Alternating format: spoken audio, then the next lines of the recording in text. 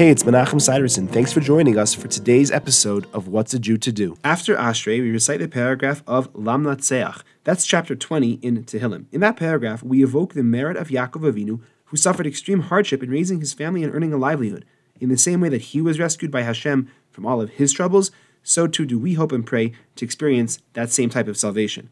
It is a bit of a somber paragraph, and it is omitted on many special days, such as Shabbos, Yom Tov, Chol HaMoed, and Rosh Chodesh. It's also omitted on Erev Yom Kippur, Chanukah, the 14th and 15th of Adar, including Adar Rishon in a leap year, the day before Pesach, and Tisha B'Av.